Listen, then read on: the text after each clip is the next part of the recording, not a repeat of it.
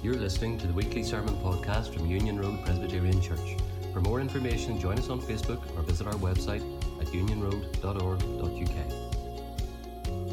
Every week as we turn to God's Word, I think we need to remember that we need to be humble in doing so because, well, without the Lord's help, we wouldn't have a clue what is going on in God's Word. We need the Lord to open our eyes. So let me just read Psalm 119, verse 18 as our prayer to enter God's Word together.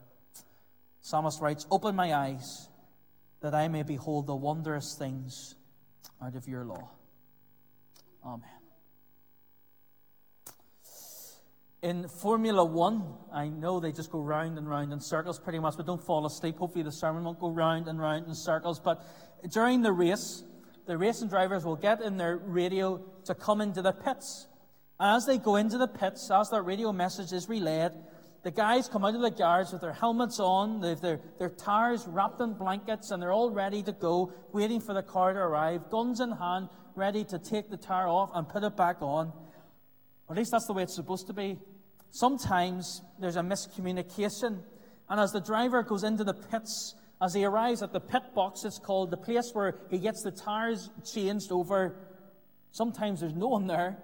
The guys aren't ready, and they have to come running out of the garage and grabbing all kinds of things as they weren't ready and prepared for the driver to come in. And it's a disaster for the team and the driver. They weren't ready for the driver to arrive into their pit box. And as we look to Luke chapter 12 today, we need to be ready, not for the driver to come into the pit box, but we need to be ready for Jesus coming back. We need to be ready for Jesus' return because we don't know when it will be. And as we look at these little stories that Jesus shares, we know, even in our own hearts, that we struggle to be faithful servants. Even though in the back of our minds somewhere, we know that Jesus is coming back. We know he's coming back, but we still struggle to be faithful. The guys in the pit box, the garage, they know the driver's going to come in at some point. Normally they know when, but occasionally they don't, and it's a disaster. And we struggle to be faithful servants, even though we know Jesus is coming back. But we must be faithful servants, mustn't we? And because Jesus is coming back, we must be faithful servants. And how are we to be faithful servants? The first way that we can be faithful servants for Jesus, ready for his return, is that we are always ready. We're always ready. Jesus is linking, almost thinking back to the Hebrews and the Passover meal, if you remember, that Israel had before they left Egypt. They had a Passover meal, and they were to eat it as if they were ready to go. So they had their meal, but they were eating it with sandals on, staff in hand, and their tunics tucked into their belt, as if at any moment God could tell them to go. And in verse 35, Jesus is telling the people, you must be ready to go. You know, there's people always say, I'm always ready for the road. They're not literally always ready for the road, but maybe emergency services have to be always ready for the road. Might be a good example. A call and they could be gone. And Jesus says that has to be us. Verse 35, we must be dressed and ready. Be dressed and ready to go. It's a roll up your sleeves and tie your laces. And Jesus says that we must be ready for action. To be a faithful servant, you must always be ready. And Jesus, he's saying, well, imagine this picture. Something that they'd be familiar with. Imagine a master. And the master has a house, and he has servants in the house. And he's way off to a wedding. And we know, weddings, great day out. A day full of food and fun. And, well, the party goes on into the wee hours of the night. And the master's at this banquet party. He's at it. And, well, we're not quite sure when he's going to come home. And Jesus says that you have to be ready. You have to be anticipating. As he says, have the lamps on. These servants and the master's away are peering out through the window, waiting for the master's return. It's like maybe a kid waiting on a parent through the window, coming home from work perhaps. Or maybe waiting for a visitor to arrive. You're looking out, so that you're ready to open the door and greet the people. Jesus says that's what these servants are supposed to be like. They're to be ready for action. It's not what we used to do whenever we were teenagers left at home alone. You had to do stuff around the house when mum and dad were out. But it was always a mad dash when you heard the car going through the house and you're, to get it all done. That's not what it's supposed to be like. It's supposed to be anticipation. waiting with anticipation for the Master to come home. And that's what it is to be for us, to be ready in anticipation for Jesus coming home, because, well, it's the unknown return. So for this example, the Master could come in the second watch of the night or the third watch of the night. And, well, Jesus uses that image and the image of the thief to say, well, you don't know when I'm coming home. Because for us, and I think it's fair to say, sometimes we feel, yeah, Jesus is coming back, but it feels as though we're on the third, fourth, fifth, sixth, seventh watch of the night. It seems to be never ending, but regardless what century we find ourselves in, whether it is AD 70 or 2021, we need to be anticipating Jesus' return. We need to be always ready. Because this unknown return, Jesus illustrates in verse 39 that he will be like a thief. You don't know what hour that he will turn up in.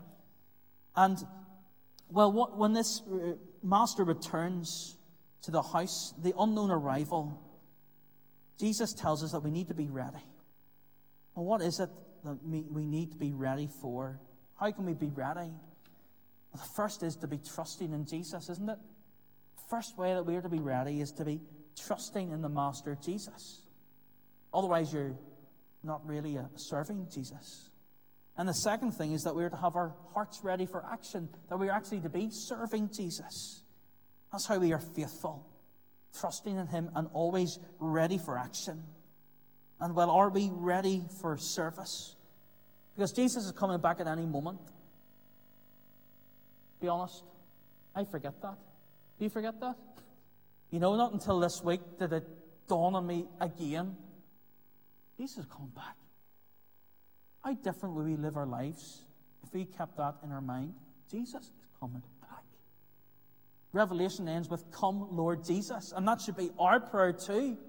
But we forget. We don't often pray that prayer. Why? Because we have it so nice here, don't we? But thinking of Jesus' return, thinking that Jesus could return at any moment, how different would our last week be? How different will our week in this incoming week be? Would we just be filling our stuff with busyness? Or would we be doing work for the kingdom? Or would we be continuing to deliberately sin? Go to that place, look up that on the internet because you enjoy that sin? Or would you be trying to kill sin? Or would you change your family dynamics? Would it change how you relate to others, those who you don't get on with? Would you be more graceful rather than spiteful and harmful?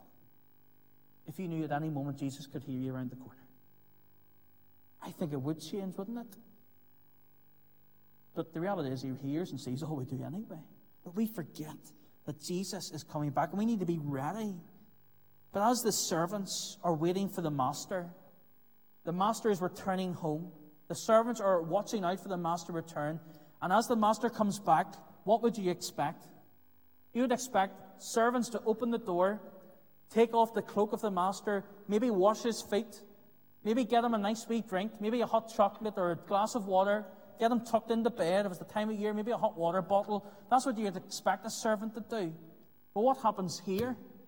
What does God's word say? What happens in verse 37? It's good, isn't it? Jesus will serve. The Master serves the servants. The Master flips the tables, literally.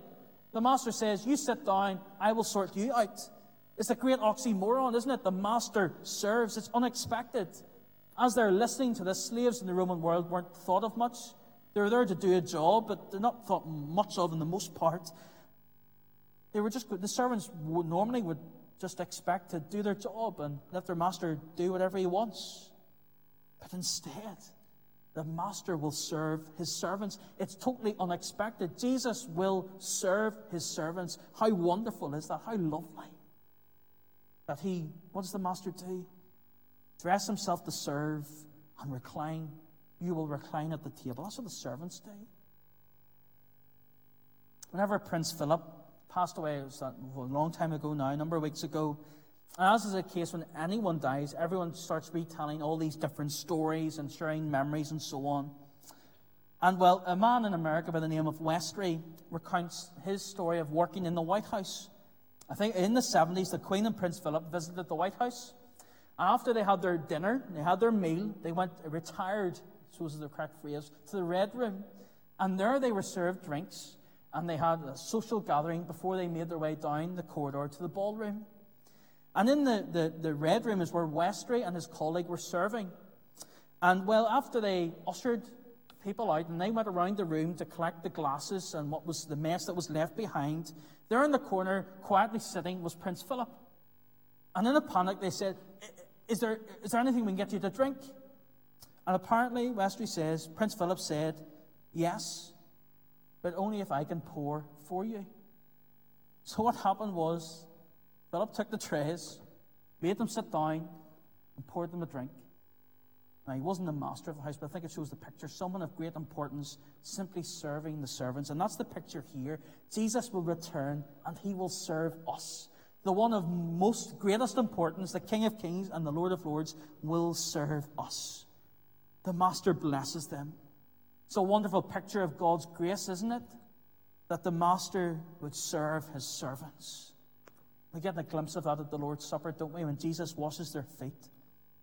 And as we live as God's people, we need to be trusting in Jesus, ready for action, because that is how we are to be ready. And when we are ready, there's this great blessing of verse 37, that Jesus will serve us.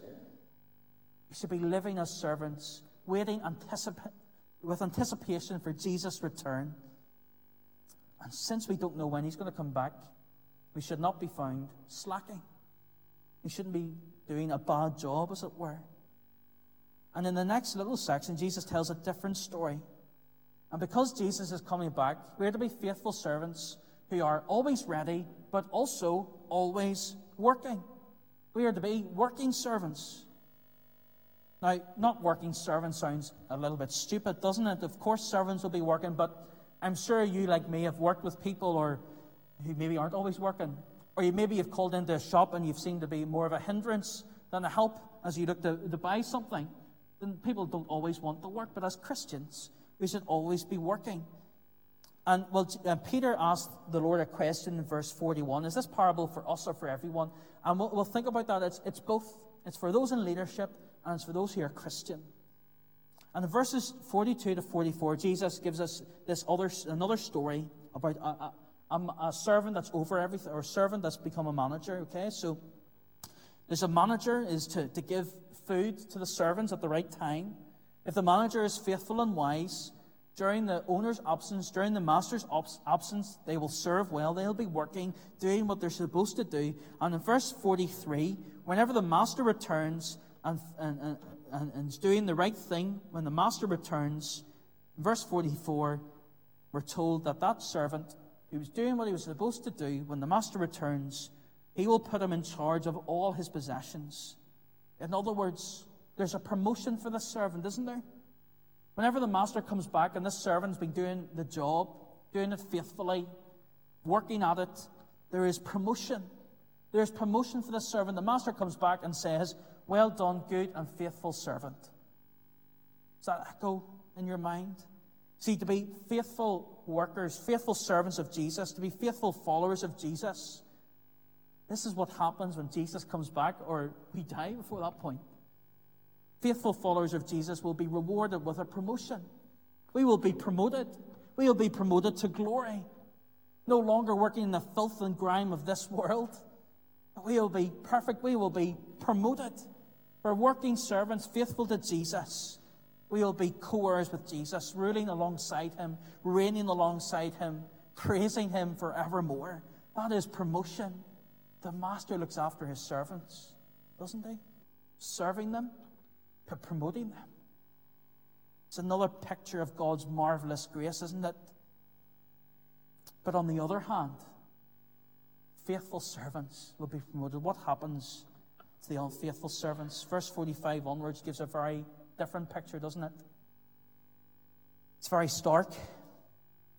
Those unfaithful servants will be severely punished for not doing the job. The master's absence gives a false sense of independence. And that's true of the world, isn't it? Where's Jesus? We don't need him. He's not even here. That's what the world says. There's a false sense of independence, so they think they're in charge and do anything they like. And that's what this servant does, doesn't it? Instead of working faithfully for the master, the servant decides to do whatever gives him a kick, as it were, literally. They use the position for their own desires and not treating others well. And, well, they end up a wee bit like the fool from last week. They're just relaxing, eating, drinking, and being merry. And when the master's return, there will not be a promotion, but judgment.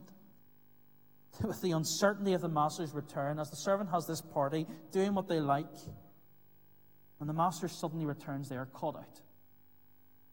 There's grave punishment. It's quite gruesome, isn't it? It's figurative, of course. It's extreme punishment. But do you see this unfaithful servant in verse 46? They were cut to pieces. But where does the Lord send the unfaithful servant? With the unbelievers. Those who aren't working for Jesus are sent with the unbelievers. Because they weren't trusting him. They weren't ready for him. They weren't following him. If you're faithful and wise, if you're serving Jesus, you'll be promoted. He will serve you. But if you're not, you're cast out. You're thrown out. It's a striking and dreadful result. Jesus is not going to assign true believers with unbelievers, but he will assign those who look like servants but aren't really servants with the unbelievers. Jesus knows. Stop giving an illusion of belief.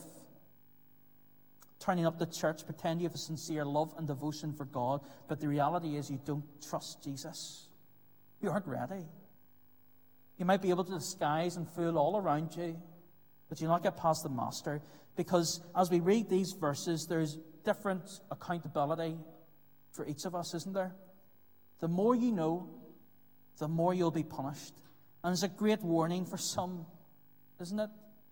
For you're here today, I don't know how many years and so on, but let's imagine over the course of your lifetime, 40 years, 40 Sundays a year, you go to church. 1,600 sermons. I've been here a bit, so there's been a few duds. Between 1,500 and 1,600 sermons, you've been called to saving faith in Jesus. You know an awful lot. But what happens? Those who, verse 48, verse 48, but the one who does not know and does these things, from everyone who has been given much, much will be demanded. You know much, but you haven't responded.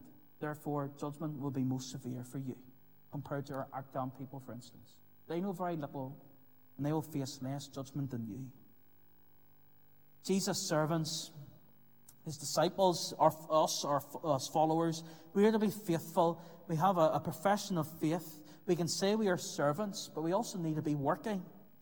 That's what the Lord requires of us, that we are ready and serving.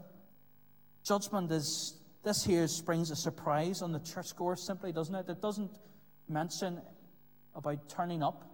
It mentions about being ready. It's shock for those of us who think we're in the inside, but you're not, because you're not ready for Jesus. You're not trusting in him. The servant did not obey the master and is punished.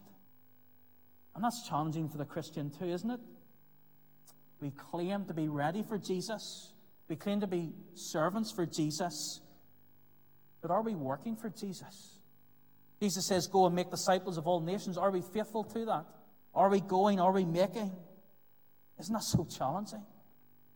For each of us, we're so concerned with maybe what others might think about us, maybe especially your young people in school, having the right friends, doing well.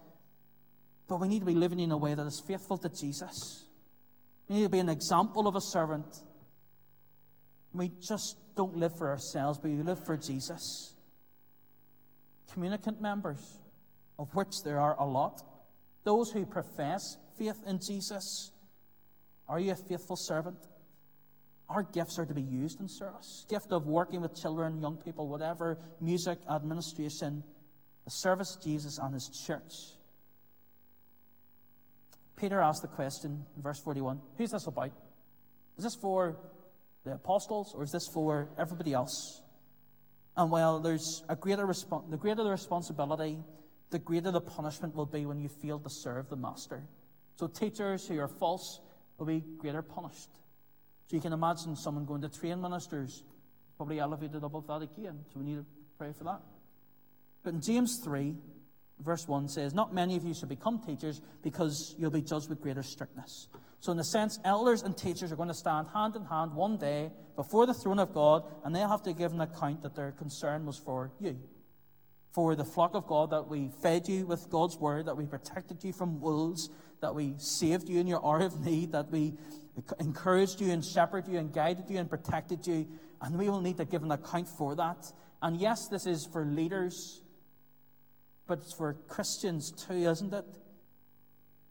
We all have a responsibility to serve Jesus and be expected to serve with knowledge and responsibility. Slothful and unfaithful servants, the punishment is severe. In verse 47, "The servant who knows his master's will and does not get ready, or does not do what his masters want, will be beaten with many blows." It's judgment for those who know and don't serve. We are judged for what we do and don't do. What happens if the servant decides, actually, Jesus is going to go away for a long time. I'm not quite sure when he's going to come back, so I'm just going to do what I want. With great privilege of knowing Jesus as our Savior comes great responsibility. You know what to do, but we are unfaithful servants, aren't we? Every day. Every person with a Bible has a great responsibility. Every child brought up in a Christian home, every unbelieving husband or wife has great responsibility because they have heard and heard and heard about Jesus. We know we should be discipling our children, but are we doing it? We know we are to make disciples, but are we doing it? We know we are to serve Jesus, but are we doing it? We are to be working servants doing Christ's work. And if you aren't doing Christ's work and serving him, you're neglecting your duty. We struggle to be faithful servants, even though we know Jesus is coming back. And it is hard to read about the judgment that come. But because Jesus is coming back, we can be faithful servants. Why? Because he gives us a helper in his Spirit. We can always be ready. We can always be working. Because taking this all together, there are two wonderful pictures, isn't there? There's this wonderful picture of the faithful servants who are ready and working. And there Jesus says, sit down. Come eat at my table. Be part of my family. I will serve you. He says, not only that. You're not, at the wedding, you can go to the way back table. Jesus says, you're at the top table. You are my bride, the church. And you'll be at the top table with me. You'll be promoted to glory. You'll be co-heirs with me. What a wonderful picture for God's faithful people, because you're ready. You know Jesus, you trust him, and you follow him. But on the other hand, those who aren't ready, the unfaithful servants, not ready or working, well, it's destroyed and cast out, as Jesus says. An ugly picture. Ugly, ugly, ugly. But how beautiful is it to be sitting around the table of Jesus as all of God's people being served by our Master. Let's pray.